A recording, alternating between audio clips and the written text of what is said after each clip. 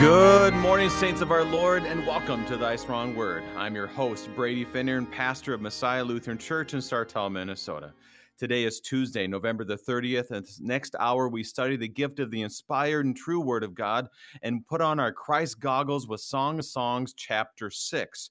And thank you for tuning us in because we are on KFUO, worldwide KFUO, Christ for you, anytime, anywhere. And today, as we look at Song of Songs, chapter 6, it's more of the same, where it's back and forth. Others said, she said, and he said. It's language that I think often we maybe should use as husbands to our wives, wives to their husbands, and those who are trying to support marriage, that they're able to speak and uplift each other in that marriage unity that the Lord has given to us. But obviously, we also see Christ. We see his love for the church, how he sees the church, and what he has done for the church. So today, as we look at this, we put on those Christ goggles and we celebrate this Advent season, for the gifts are ready for you. And today is Giving Tuesday. I've been here on KFUO for almost 11 months, and what a joy it is to serve in this capacity. And I'm amazed at the emails, the text, and other collaboration I've received around the world. To this point, I've received 7 emails from different countries, received from almost every state in the United States, from Canada and from Mexico and other places. All of this from people who are hearing the word of God continuously on KFUO. To support the proclamation of Christ and the world here on KFUO, go to kfuo.org and click on the donate button. Or you can even text, which is really cool. I've done that before. Text KFUO to the number 41444. Text KFUO to the number 41444, so that the truth of God's word may continue to be proclaimed around the world. Helping us to be strengthened by God's word this morning, we welcome the Reverend Dr. Alan Buss, District President of the Northern Illinois District of the Lutheran Church Missouri Synod. President Buss, welcome to Thy Strong Word. Thank you, Pastor. It's great to be here. It's an honor to be asked to participate. Absolutely. And this is fun. A couple months ago is when I asked you, and then you called me, or you talked to me, and you said, hey, are you going to invite me on or not? I've been waiting by the phone. So you've been waiting by the phone for a few months? Yes, district presidents have nothing else to do but wait for you. So on that note, President Buss, you are my first district president on the program in 11 months. So congratulations to be here on Thy Strong Word as a district president. What an honor. What an honor. And first of all, every district president is a pastor. And I know you have a lot of pastors on it. Absolutely. So Pastor, tell us about yourself, your family, and then tell us what a district president does. But first, introduce yourself and your family. Yeah, my name is Alan Buss. I grew up in Watertown, Wisconsin. And during my college years, I met my wife, Marie, and we have 4 children, 28 through 22. And my wife is a Lutheran grade school teacher at Rockford Lutheran Academy in Rockford. And I graduated from Concordia Seminary in Fort Wayne in 1990. My first call was to Gilbert's, Illinois. Spent the last 17 and a half years in Belvedere, Illinois as senior pastor.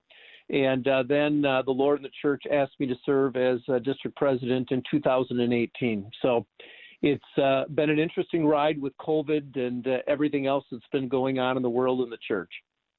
So tell me this. I believe you've been a fire chaplain, a fire department chaplain, or what has been your other vocation? What I always see it online. So isn't a fire department chaplain? Yeah. So I encourage our pastors not only to serve their flock, of course, but also to be involved in the community. And one of the ways that I have been involved in my community, both in Gilbert's, Illinois, and now in Belvedere, is to be the fire department chaplain. And sometimes you get called out for crises, and sometimes you just connect with the firefighters and walk with them through the joys and sorrows of life. And many of the firefighters are loosely connected to the church or not connected to the church, and gives me the opportunity to help interpret their lives on the basis of God's word and encourage them to be connected to a Bible-believing, Christ-confessing church. So it's been a great honor, and usually that really comes from not the crises, but just as I did yesterday, stop by the fire station to meet and greet. Well, a reminder to our listeners, what a great opportunity for us to pray for our fire department as the men and women serve in such a sacrificial way for our communities, often volunteer basis. And so continue to pray for them and pray for faithful chaplains to serve them as well. So, Pastor, we're here to be in the Word of God as you bring it in your vocation and among your people this Advent season. So, can you begin our time in prayer? Sure. Thank you. In the name of the Father, the Son, and the Holy Spirit. Amen. Amen. Gracious God, our Heavenly Father, you have loved us most perfectly in your Son, Jesus Christ, our Advent King. Prepare our hearts for Christmas. Prepare our hearts also for his final return, as we would endure to the end, only because Jesus has endured for us. And thank you for coming to us in word and sacrament, and may your Holy Spirit accompany the study of your word here this morning. We also thank you for the program, Thy Strong Word, to dig deeply into the word. And we also do pray for our firefighters. We ask you to protect them, to provide for them physically, emotionally, and spiritually. And may there always be faithful, Christ-centered chaplains serving firefighters, our first responders in the military, and bless every pastor as he fulfills his calling. We ask this through Jesus Christ our Lord. Amen. Amen. Reminder to listeners, if you have any questions, send us an email, kfuo@kfuo.org, based on Song of Songs, Chapter 6, or any of the Song of Songs, or give us a call, 314-821-0850, 314-821-0850. And President Buss told me that he is really good at answering questions off the cuff. So here is your opportunity to ask those questions off the cuff for him. He wants it, he needs it, and here's your opportunity to give it to him. So 314-821-0850. So Pastor Buss, you're welcome. I know this is and one of the things is that, in Bible study, you always have like that guy or that gal that want to ask you a question that you clearly will not know, but they keep asking every single time. And so I want to give you that opportunity once again to have that guy or gal to ask the question again. Plus, I don't have to answer. I'll just hand it off to you and it's going to work out great. So anyways, send us an email. It's humble, doesn't it? It does. It truly does. Pastor, as we look at Song of Solomon, chapter 6, really, the whole book is one of those you don't typically study in Bible study, something you don't typically say, I'm going to now read Song of Songs. So as we look at chapter 6, how do you want to start us off on the right foot? Well, it is rather interesting. As I was preparing, I went to look and see whether Song of Songs was referenced at all in the Lutheran Confessions, and there was nothing there. But obviously, our church fathers had a lot to say about it and its richness, and there's kind of a superficial reading. And but as you dig deeper, you see the richness and the rich Christology that's in it. I know that Pastor Fleming spoke yesterday and appreciated what he was talking about. We had Pastor Crown last week, who was a classmate of mine, so I'm among some great people. So I was just amazed at the delight that is in Song of Songs that I think sometimes we forget. The delight in marriage, the delight in manhood and womanhood, and that God, through the church and his Holy Spirit, made sure that this book got to be a part of the canonical scriptures. And it's different compared to everything else, which makes it rather rich and challenging. Yes, we've had a number of those challenging moments for sure as we've been studying this. But I love how you said that, the high Christology, that how could you not read this and see Christ? And this is why we talk continuously on KFUO to put on our Christ goggles, especially here on Thy Strong Word. And that can be quite challenging to be able to see the Christology as we look at this. And so that's my challenge to you, our listeners, to pray. One, when we read the scriptures, that you're able to see Christ and not always understanding it completely. Pastor, is there anything else you want to look at for chapter 6 specifically today? Themes or ideas as we start off? Well, as chapter 5, we saw how the bride delighted in her husband and her beloved and describes his body. So in this chapter, we have Solomon delighting in his bride. And I think that there's nothing prudish about Song of Songs. And maybe sometimes in the church we become so prudish that people think that we don't view the gift of marriage and husband and wife and sexuality as a gift truly given by God. And that we all know that marriages face its challenges, but to see the best in each other. And what I noticed is that the husband and the wife here, the beloved, they're not there to compete with each other, but they're truly there to complete each other, as a husband and wife do in their marriage. My wife completes me in ways that I think about the song, thank God for unanswered prayers. Well, of course, there's no unanswered prayers, but I'm grateful that God saw the right woman for me, because she has helped me in amazing ways, and probably on a good day I help her as well.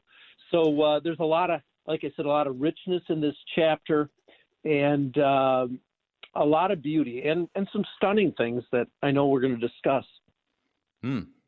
Yeah, and I can't wait for that. And I do encourage our listeners, and encourage President Buss and I, is the language that's used here. I think ask the question: how can we use that language for our spouse, or how can we encourage others to use that language for their spouse as well? Because if you see the rhetoric on TV, unfortunately, in my life, I've been able to watch some TikTok videos. It's been awful, but for some reason, they're so addicting. I don't know, President Buss, you ever go on TikTok and watch some of those videos? I have. Yes, I have. This is my confession for the day. It's a confession, I know. And you read those, and it's most of it is just kind of fun. I mean, most of it's just kind of a fun short snippet, and some of it's not, and I'm not at all endorsing it. But it is something like that is the rhetoric we see. That's the rhetoric we have. The movies that we watch, or those romantic books that people will read, or whatever. That's the rhetoric, and that's kind of what forms us in many ways. This is why Song of Songs, I think, is very important for us, to form us and how we should speak about our spouse. And at the same time, that we should speak about the church and how we should see the church and how to see it through the lens of Christ. So that's just my encouragement as we hear these words. Don't be a prude. Don't be crazy either. But also, we want to be able to bring out the joy of marriage, as President Buss has told us. So, Pastor, I'm ready to dig in. Are you ready? Absolutely. All right. So, reminder to our listeners, we'll be reading from the English Standard Version of Holy Scripture, Song of Solomon, chapter 6. We'll just do verse 1. The words of the others. Where has your beloved gone, O most beautiful among women? Where has your beloved turned, that we may seek him with you? So there's some poetic language that happens here, and it's always interesting to me to look at the insertion of the others. It's just kind of this kind of random thought, and I wanted to check with you: is there anything you have on that first verse and how that all pulls everything together? Well, it's rather interesting, and we live in a culture where it seems like many times people are trying to pull each other down, to denigrate each other, and yet the others here understand the very special role that the wife has, that the Shulamite woman has. They describe her as the most beautiful woman, and that they understand that this woman has a beloved, who is Solomon, and they also offer to help her find him. And it's rather interesting how some commentaries view that. I mean, there's probably kind of a snarky way of looking at Song of Songs that brings out the worst in people and marriage and sexuality, but we know obviously that there's something beautiful and best, and they want to help her find the beloved. And I couldn't help but think about, that passage in Isaiah: seek the Lord while he may be found, call on him while he is near. And that, we really find out who our friends are, by the way, when they will help us seek out what's good, what's right, and what belongs to us. And so putting the best construction on this, they want to help her. And, the best of life is when women help each other, men help each other, and vice versa, and fulfill the callings that each of us have, not to pull down, but to lift up. And obviously, the Spirit of God works in us so that we do seek the Lord. He seeks us, but we also have that, Spirit-led desire to seek the Lord, because our lives are empty without him, without that relationship with him. And I have a feel for this, where it is the community of believers of sorts too, the church, that the church calls each other together, to be together. as Christ and the church are united, that the people within this church call each other to stay together. And what a beautiful thing that is for the church when we encourage one another, when there's obviously issues, that we're there for one another, to stick with Christ as the Lord sticks with us. I mean, this is to me, I also see this as a call to the church to be united around Him. Any thoughts on that? Yeah, well, we've all probably experienced the church at its worst, and the disappointing things that we have. But we remember that, as we're going to see here, that the church is the bride of Christ, and that as a community of believers, we do have a responsibility toward each other and for each other. And we probably need to rediscover that. I was thinking as you were talking earlier, Pastor, that, the world ultimately gives us a dead end, whether it's TikTok videos or movies, and that if the church can kind of raise up that higher vision of our purpose, our God-given purpose, that we are both soul and body created by God, and that we are alive at this time for His purpose, and that we get to seek the Lord together, knowing that the Lord is going to find us ultimately. And I think maybe we saw some of the heartaches of the pandemic, where there was less community even in the church. And I think we've discovered, even as a district president, I've discovered how valuable the community is when we get together and we encourage each other in things that are good and holy, because the devil uses loneliness and isolation in just some terrible ways. And that's something that is, we've seen this obviously during COVID and trying to navigate these crazy waters as a church, but not gathering together as a church. And that's something where we, like you said, the body of Christ coming together as Christ and His bride, that it goes so far beyond just, I come to church, sit in the pews, and leave. And sometimes it's hard for me to see, because I guess I kind of work in the world. But it's amazing to me that when certain people have seen each other for the first time in almost a year, then when they get together, I mean, it's like a huge party for some of these folks. They get together and you have to kick them out, turn off the lights, and say, okay, if you're going to, just as long as you leave, I'm going to lock all the doors and you let me know, just leave when you can. That's kind of what's happened at our church quite a bit. But that goes beyond just, oh, it's nice to have a conversation. It is that encouragement in the faith. It's that unity in Christ. It's that relationship to be encouraging one another. And that others aspect of this, which I hadn't thought about before you brought this up, Pastor, is that's that other parts of this where we gather together as a body of Christ. Now I'm just thinking about that post-COVID or during COVID or where we are right now and the need for that. Any other thoughts to expand on that?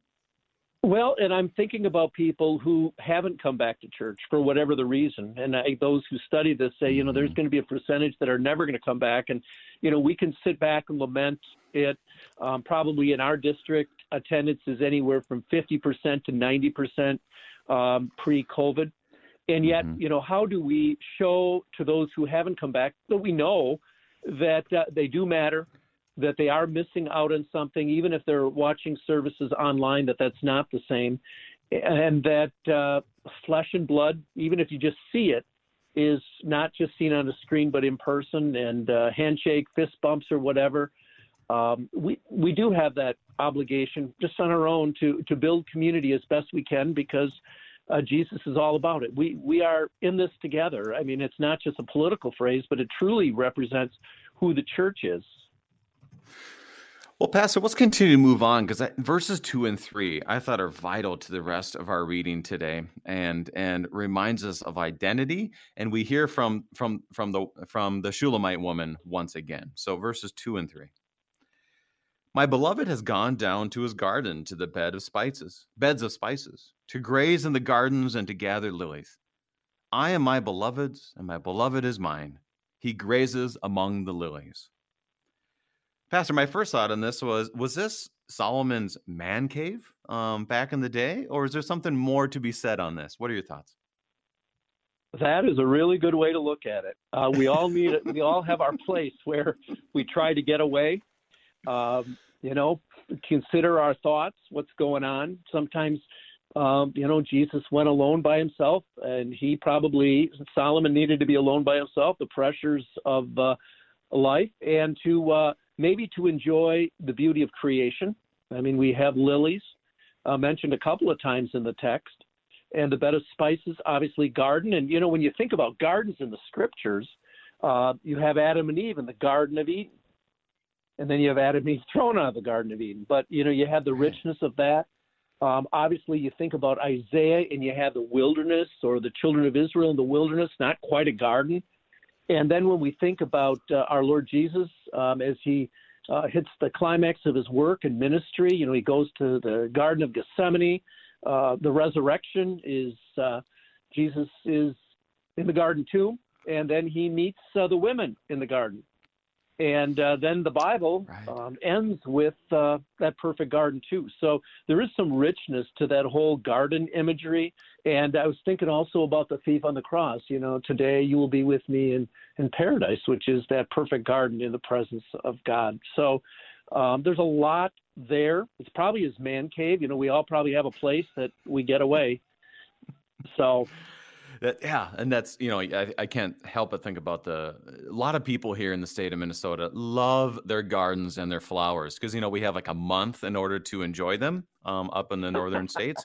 And so they love it. And I don't particularly get into it, but I do enjoy walking through gardens. There's a number of big ones around here in the St. Cloud area. And there's something just beautiful like that. You can even gather that she yearns to be with her beloved. And she's envisioning him, in a good place, that he's in a good place. He's the smells, the bells, if you will, of all of it that gathers there. She yearns to be with him, but also she puts him, I guess you say, in God's hands. That was another perspective that I read about this. And so there's this kind of a unique dynamic, I would say, of us being here and waiting for Christ to return. Like you said, that final consummation, the final resurrection, that we wait here, but we know that there's something better yet to come. Or we wait here and those loved ones who came before us who are now with Christ, we give thanks, we yearn to be with them, but yet we know they're in a good place. It's an interesting connection that I read from verse 2 that I hadn't thought about either. Any thoughts? Well, I have to admit that when you talked about not enjoying gardens like maybe some of the people you serve or in your community, a couple of years ago, I went in Arizona with my wife, and she says, let's go to the botanical gardens. Yeah, and we went there as a good, obedient husband, and she was absolutely thrilled by what she was seeing. And after about a half hour, I was done with it. And as a good husband, I let her teach me what I could teach. But, sometimes we got to give a little ourselves in for the beauty that other people see. And so that's too funny. That's another confession for the day. I love it. I just keep the confessions coming. TikTok, not enjoying flowers. We'll see what comes next. And, Corey, you have quoted Garth Brooks once, so I'm keeping a tally of other country singers that you will quote for today. Verse 3, Pastor, it says, I am my beloved's, and my beloved is mine. He grazes among the lilies. When I read this, I could not help but think of the great hymn, Chief of Sinners Though I Be. As the branches to the vine, I am his, and he is mine. That's the first thing that came up in my mind. First, among a couple, that we do belong to one another. And I have to remember this as my wife, that we're not just autonomous, separate units. We are one flesh.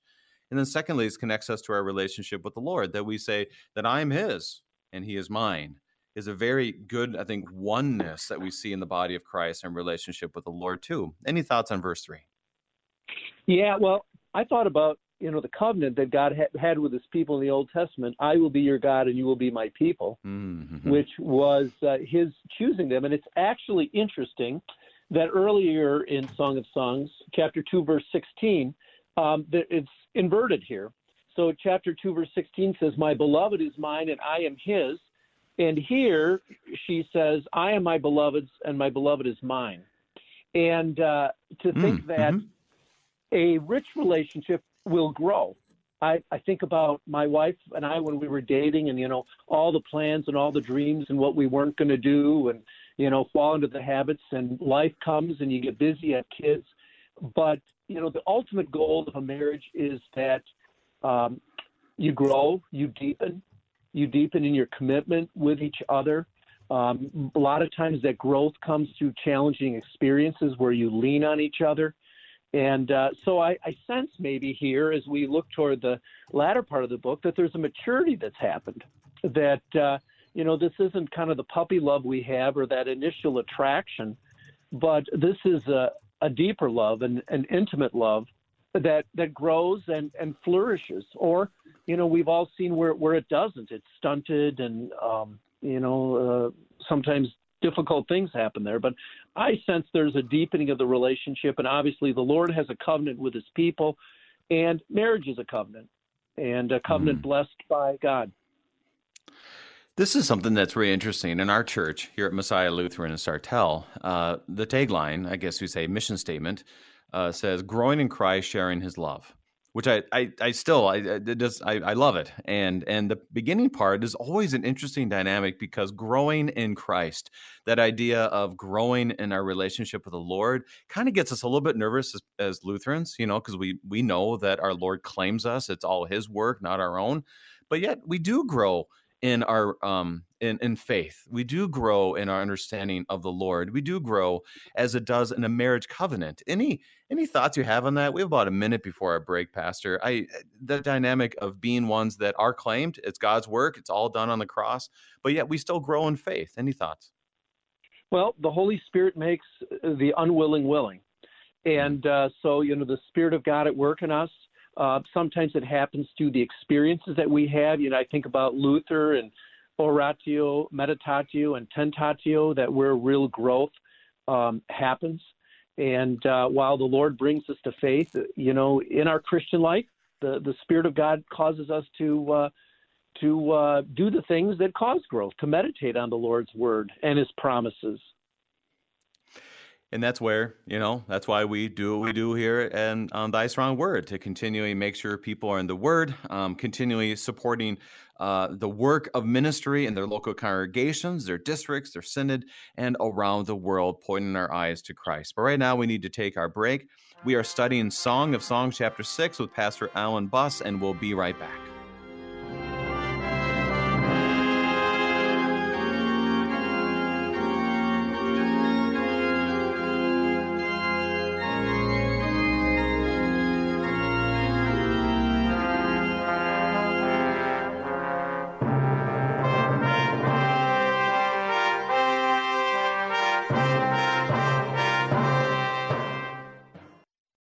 KFUO is a listener-supported radio ministry that needs your support to continue.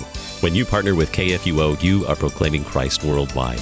November 30th is Giving Tuesday, a day that encourages you to give back in whatever ways you can. Giving Tuesday presents a perfect time each year for you to support your favorite nonprofit organizations, including KFUO Radio. To give to KFUO, call 314-996-1518 or text KFUO to the number 41444 or give online at kfuo.org. These are the voices of young Lutherans in Mexico City, children who are excited to learn more about their Savior, Jesus. But they need our help because good Lutheran books for kids in the Spanish language are in short supply in Mexico. To learn how you can help tell Spanish-speaking kids everywhere about Jesus in a language they can understand, go to the Lutheran Heritage Foundation website at lhfmissions.org/Juan316.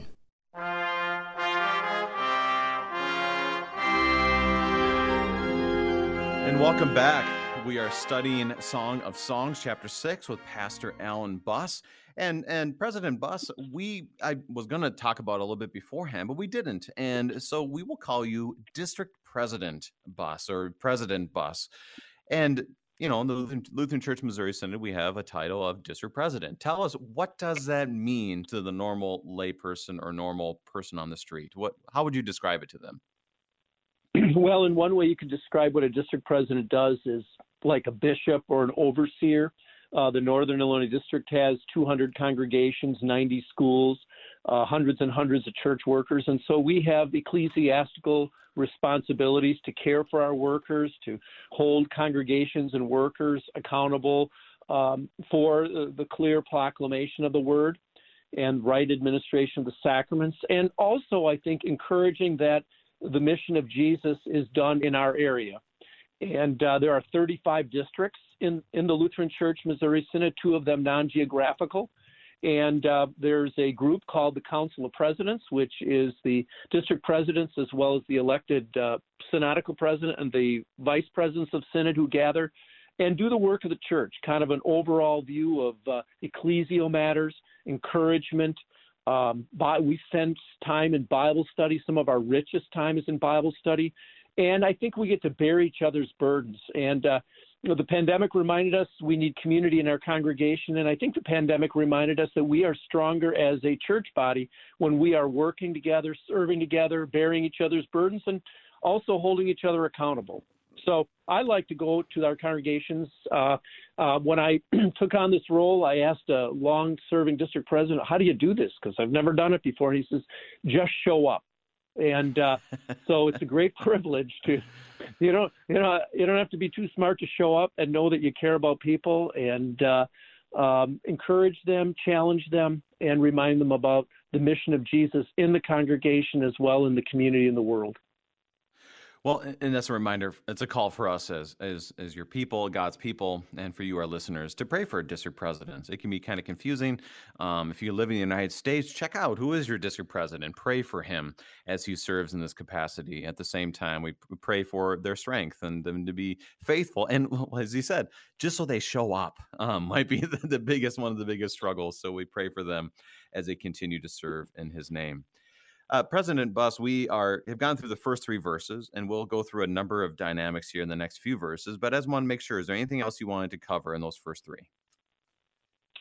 I think we pretty well covered it. All right, let's keep moving. If you're good, I'm good. I'm good. Let's do it. We continue on as we hear from Solomon as he delights in his bride and uses wonderful language in the tapestry, I would say, of what that looks like. Verse 4. You are beautiful as Tirzah, my love, lovely as Jerusalem, awesome as an army with banners. Turn away your eyes from me, for they overwhelm me. Your hair is like a flock of goats, leaping down on the slopes of Gilead. Your teeth are like the flock of ewes, and you have come upon from the washing, all of them bear twins. Not one among them has lost its young. Your cheeks are like halves of a pomegranate behind your veil. I want to stop there because he's really painting a picture of his bride. Where do you want to begin as he, as I said, paints a tapestry, a vision of how he sees his wife? Well, I thought about when my wife gets home from school today to say, your hair looks like a flock of goats leaping on the slopes of Gilead. I think it's she time. might have had a long day. But he compliments her. And I think that probably both husbands and wives need compliments. He sees her beauty, her outer beauty, and he also is going to see that inner beauty that comes from Christ, and that, we are made clean. And it's very easy the longer you're married, or maybe, once the honeymoon's over, to start seeing the faults and the flaws and the things that aren't quite right with your partner. And but here he sees her beauty and describes it in ways that we probably wouldn't today. But maybe we need to, when we talk to our spouses, lift them up by the God-given features, talents, abilities that they have been given, and that we know that husbands and wives were given for each other. As the Apostle Paul says, your body doesn't belong to yourself; it belongs to your spouse too. And to point out those things that are admirable and beautiful along the way. And we see that image in beautiful ways. Tirzah, which is in northern Israel, which would have been a very beautiful place.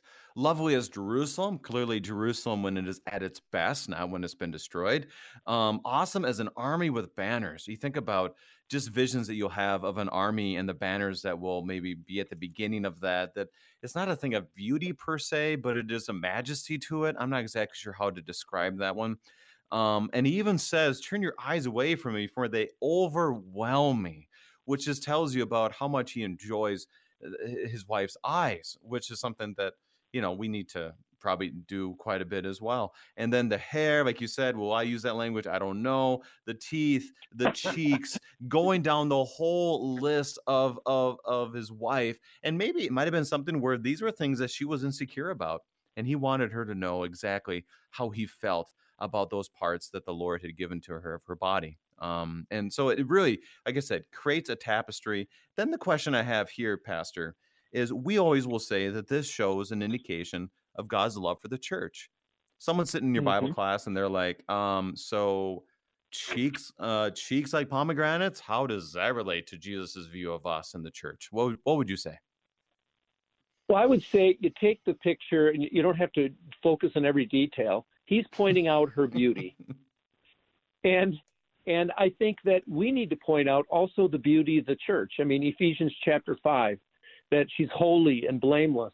And that we, as God's people, who we not only value our Lord Jesus Christ, but we value his body, the church.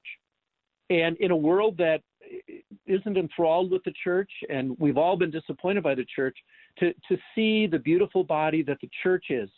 I always like to say as a pastor, we love the church because Jesus loved the church. We will never love the church more than Jesus does, but we love it because he loved it and he died for it. And you have all that rich imagery of what husbands are willing to do for their wives as Christ did the church, and yet the church is in awe of the groom. The church is in awe of Jesus because he's the greatest gift, and he's what gives us our value and our dignity. And see the church with all its flaws and failures. We got to see the church as Jesus sees it. And this reminds me of, we talk here when we're looking at the Bible to put on our Christ goggles. Now I'm thinking that we probably need to challenge ourselves that when we enter the church, the body of Christ, we need to put our Christ goggles on there too, because as you mentioned, we can easily nitpick to the point of, well, that's dumb, or this is weird. I don't want anything to do with that. But to put on the Christ goggles, we're able to see the gifts and abilities and the blessings that we have in the church. Now, President Buss, as you travel a lot, see a bunch of different churches, can you give us a little bit of a glimpse of some of the beauties that you've seen in the church throughout your district and probably the synod and world? Yeah, I tell you, I have seen the beauty of our lay people. Sometimes they see, some of the directions the church is going, some of the struggles. But I see a lot of committed people, men and women, who love their church. Sometimes they're not sure what to do if there's, an issue. Obviously, there's so many faithful pastors out there. And I think to see the beauty beyond the local congregation. One of our challenges in Northern Illinois has been to say, how do we create partnerships between congregations so that you could admire the beauty of the congregation down the road? You don't have to go there.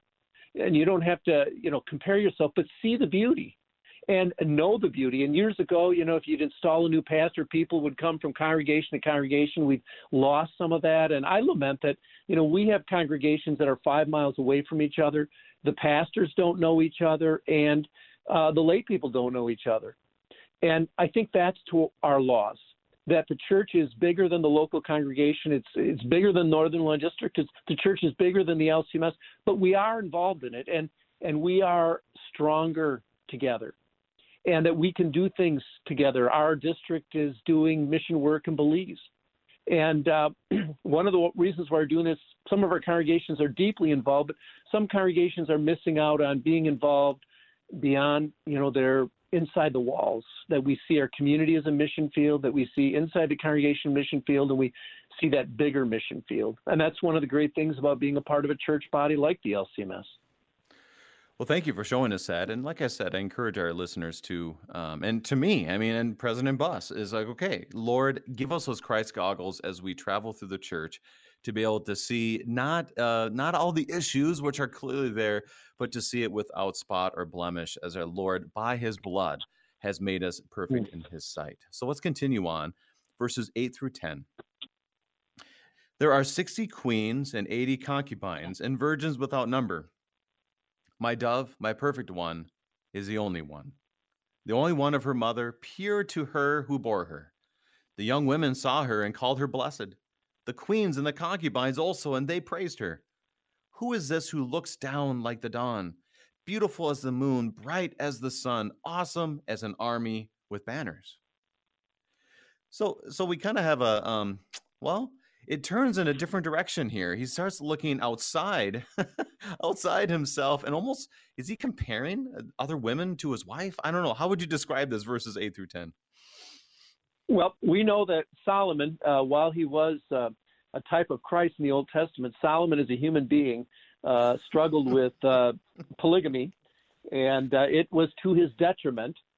But as a matter of fact, as I was preparing, I think it's Dr. Mitchell talked about, that perhaps this was written earlier in his reign because there's only 60 queens and 80 concubines, and virgins without number is everybody who wanted to be Solomon's wife.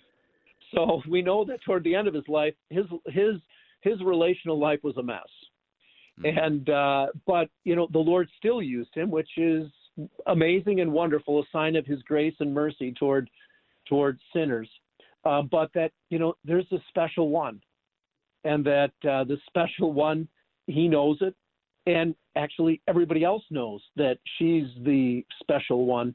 And not only is she special to Solomon, but she's actually special to her mother. We found out earlier that she's got brothers who didn't, had some thoughts about all her work. I think in chapter 1 it was. But they see this young woman as blessed, and they praise her. I couldn't help but think about Proverbs 31, and that woman, that people praise her for who she is and who she's been made, and that she fears the Lord. And so as you look at that, it ends with a question. And I wanted to hear your thoughts on that, because that's one that kind of just like, wait, how does this happens quite a bit with Solomon in probably all of his works is kind of like there's times he ends and you're like, are you asking a question, or is this a poetic thing, or are you giving a statement? I'm not sure. Who is this who looks down like the dawn, beautiful as a moon, bright as the sun, awesome as an army with banners? What is he saying in verse 10? What are your thoughts? Well, I actually think it's interesting that we have this banners mentioned, and we also have it mentioned in verse 4. And I believe that the church fathers, kind of they viewed it. I guess I've diverted from your question a little bit, but that the church, the pastors would never change the subject, would they? Never. But that there is a sense in which the church is at war. The church militant, and that there is the conflict that we have with a sinful and evil world that sometimes wears us out. So I think there was a great comparison between verse 4 and verse 10. But back to your question, that this woman, this chosen one, she's got some really special qualities. She has a celestial glory to her. And, we think about the church. The church has a celestial glory because it's been given to her. I couldn't help but think about some of the things that Jesus talks about when he talks about the end times with, the moon and the stars. And you think about Genesis chapter 1. She has this special role. There's a radiance about her. And I think that probably all of us husbands should see the radiance of our wives, the one that God has given to us, and that she has a dignity and glory that has been given to her by God. And I think this is part of wisdom literature. A good question is really good for all of us. And that right. we think through this woman, we think through the women in our lives, and wives think through the man, and the men, I think, that God has given to you. And that's where it kind of goes like this, where who is this with all the beautiful qualities that she has to look down upon me, with love, with joy. And I think I can't help but think verse 10 also points us to Christ. Who is Christ that he would do so much for me? Who am I? There's so many of the Lenten hymns, and I'm looking forward to Lent already. It's Advent, but there's so many Lenten hymns that kind of says, my song is love unknown, my Savior's love for me. To the loveless that I might lovely be. I mean, that kind of language is that who is God to love me? And he's saying, who am I to be loved by her? I mean, he even admits the concubines and the queens and everything else, and yet she loves him. Am I on the right track on that, Pastor? I think so. And here's Solomon, who got a little big for his britches, as we say in Wisconsin, in his life, but he sees her as a gift.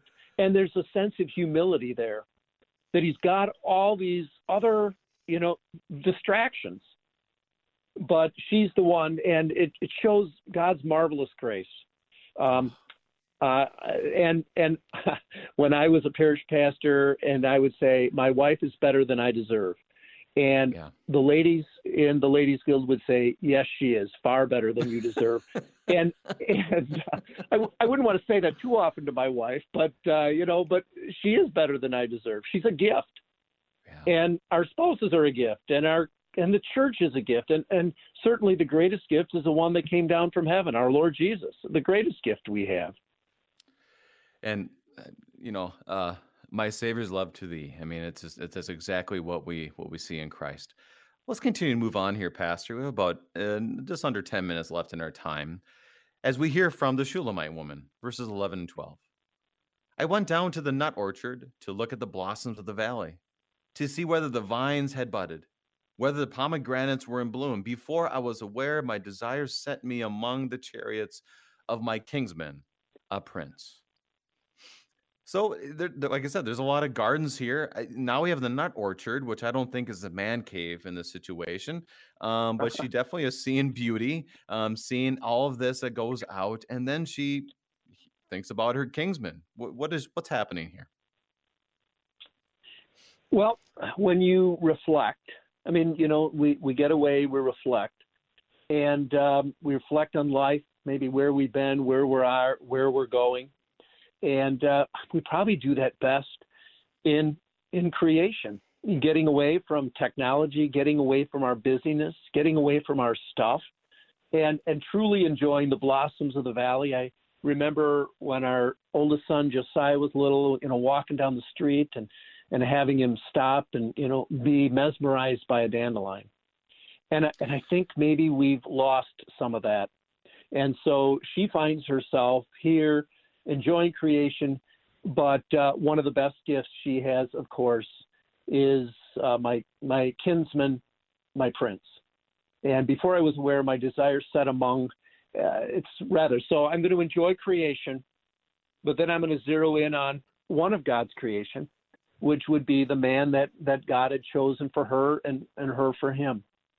So that's what I see there. And obviously this whole, maybe going to take us into talking about the chariot and what that all means. Mm-hmm. You're wanting to do that right now? No, you're the boss. I don't have much on the chariots. I really don't. Some trust in chariots, and anyways, I don't have much on the chariots here, but she definitely, it's interesting because you do have those moments in life where you are in a certain place. Maybe, who knows what this nut orchard was to her. We obviously have this imagery of going among God's creation, the beauty of that, which we can't help but, as you said, think about the garden and eternity that we will one day be part of again. So you kind of yearning some of that, but also it just pops into your mind, you know what? I do miss my wife. I do miss this person. I do miss my husband. And she just wants him to arrive, which obviously points us to, as we wait for the return of Christ, that we realize that this life is not perfect, that this life is not what we want, that it's a groaning among creation, and we wait for our kinsman redeemer to return. That'd be the connection I would make. What are your thoughts?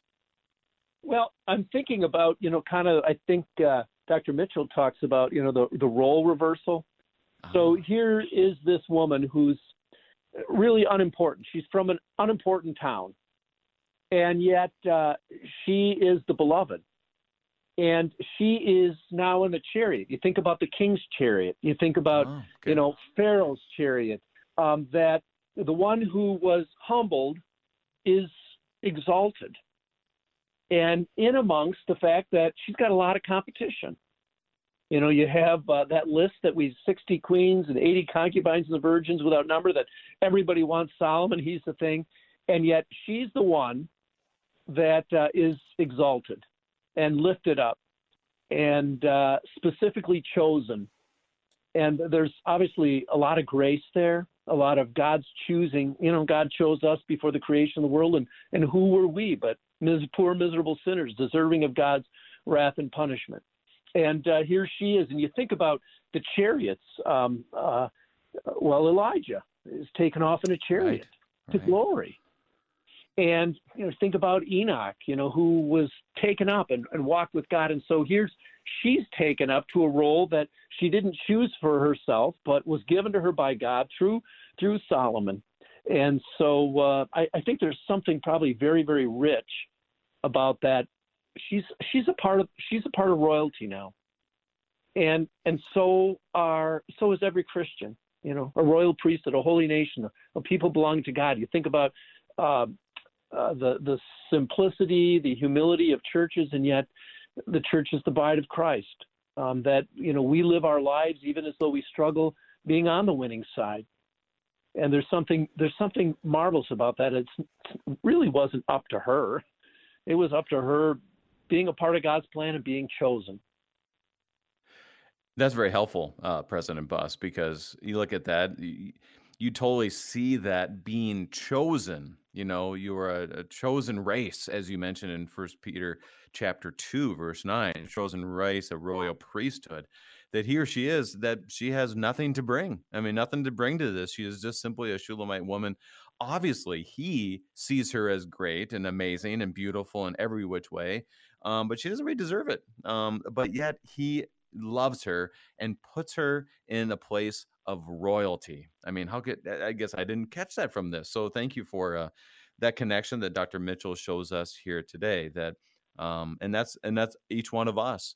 Now, Pastor, in that realm, we do live in a very anxious time and struggles with identity. You know, who am I? You know, what am I doing? Body, and then this is a great book for body image issues that men and women can have. And here we're obviously very much so uplifted by that. But why? Well, how would you encourage someone with this language of that he places us in a chariot of royalty? How would you encourage our listeners and other people with that relationship with the Lord? We have to quit listening to the world and actually be in the Word and hear how God describes us. And God gives us our identity. And I think something I learned years ago is you are who you hang around with.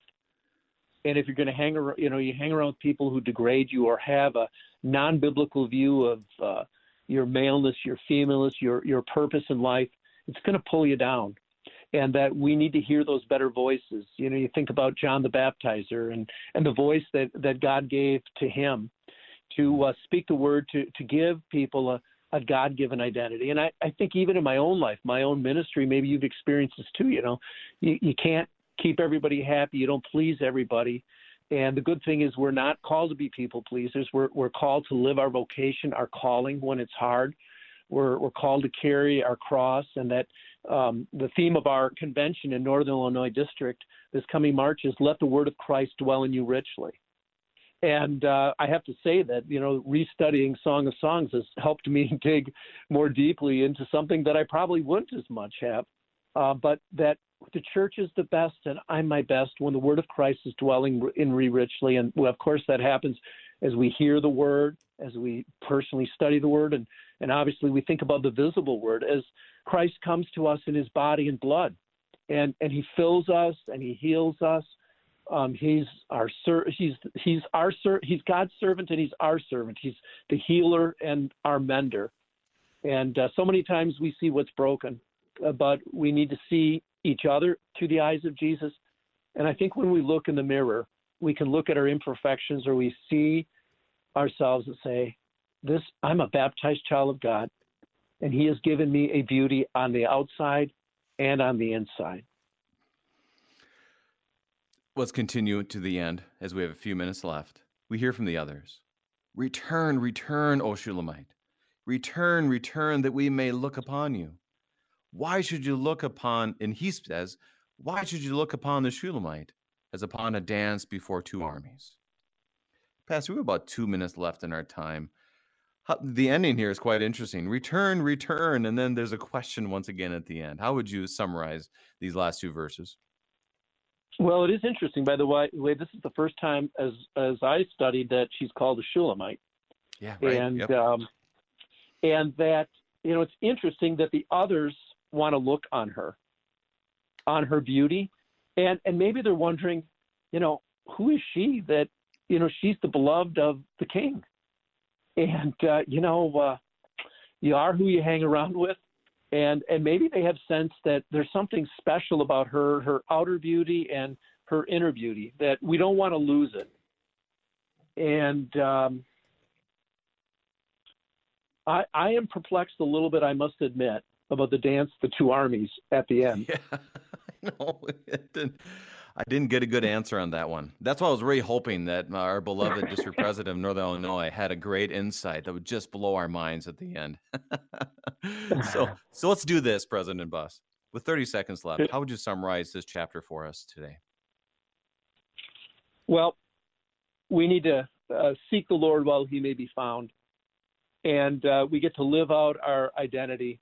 And thanks be to God that he has chosen us to be his people, and that we see the beauty of the church, and we see the beauty, the Christ-like beauty in the people around us who are the people of God.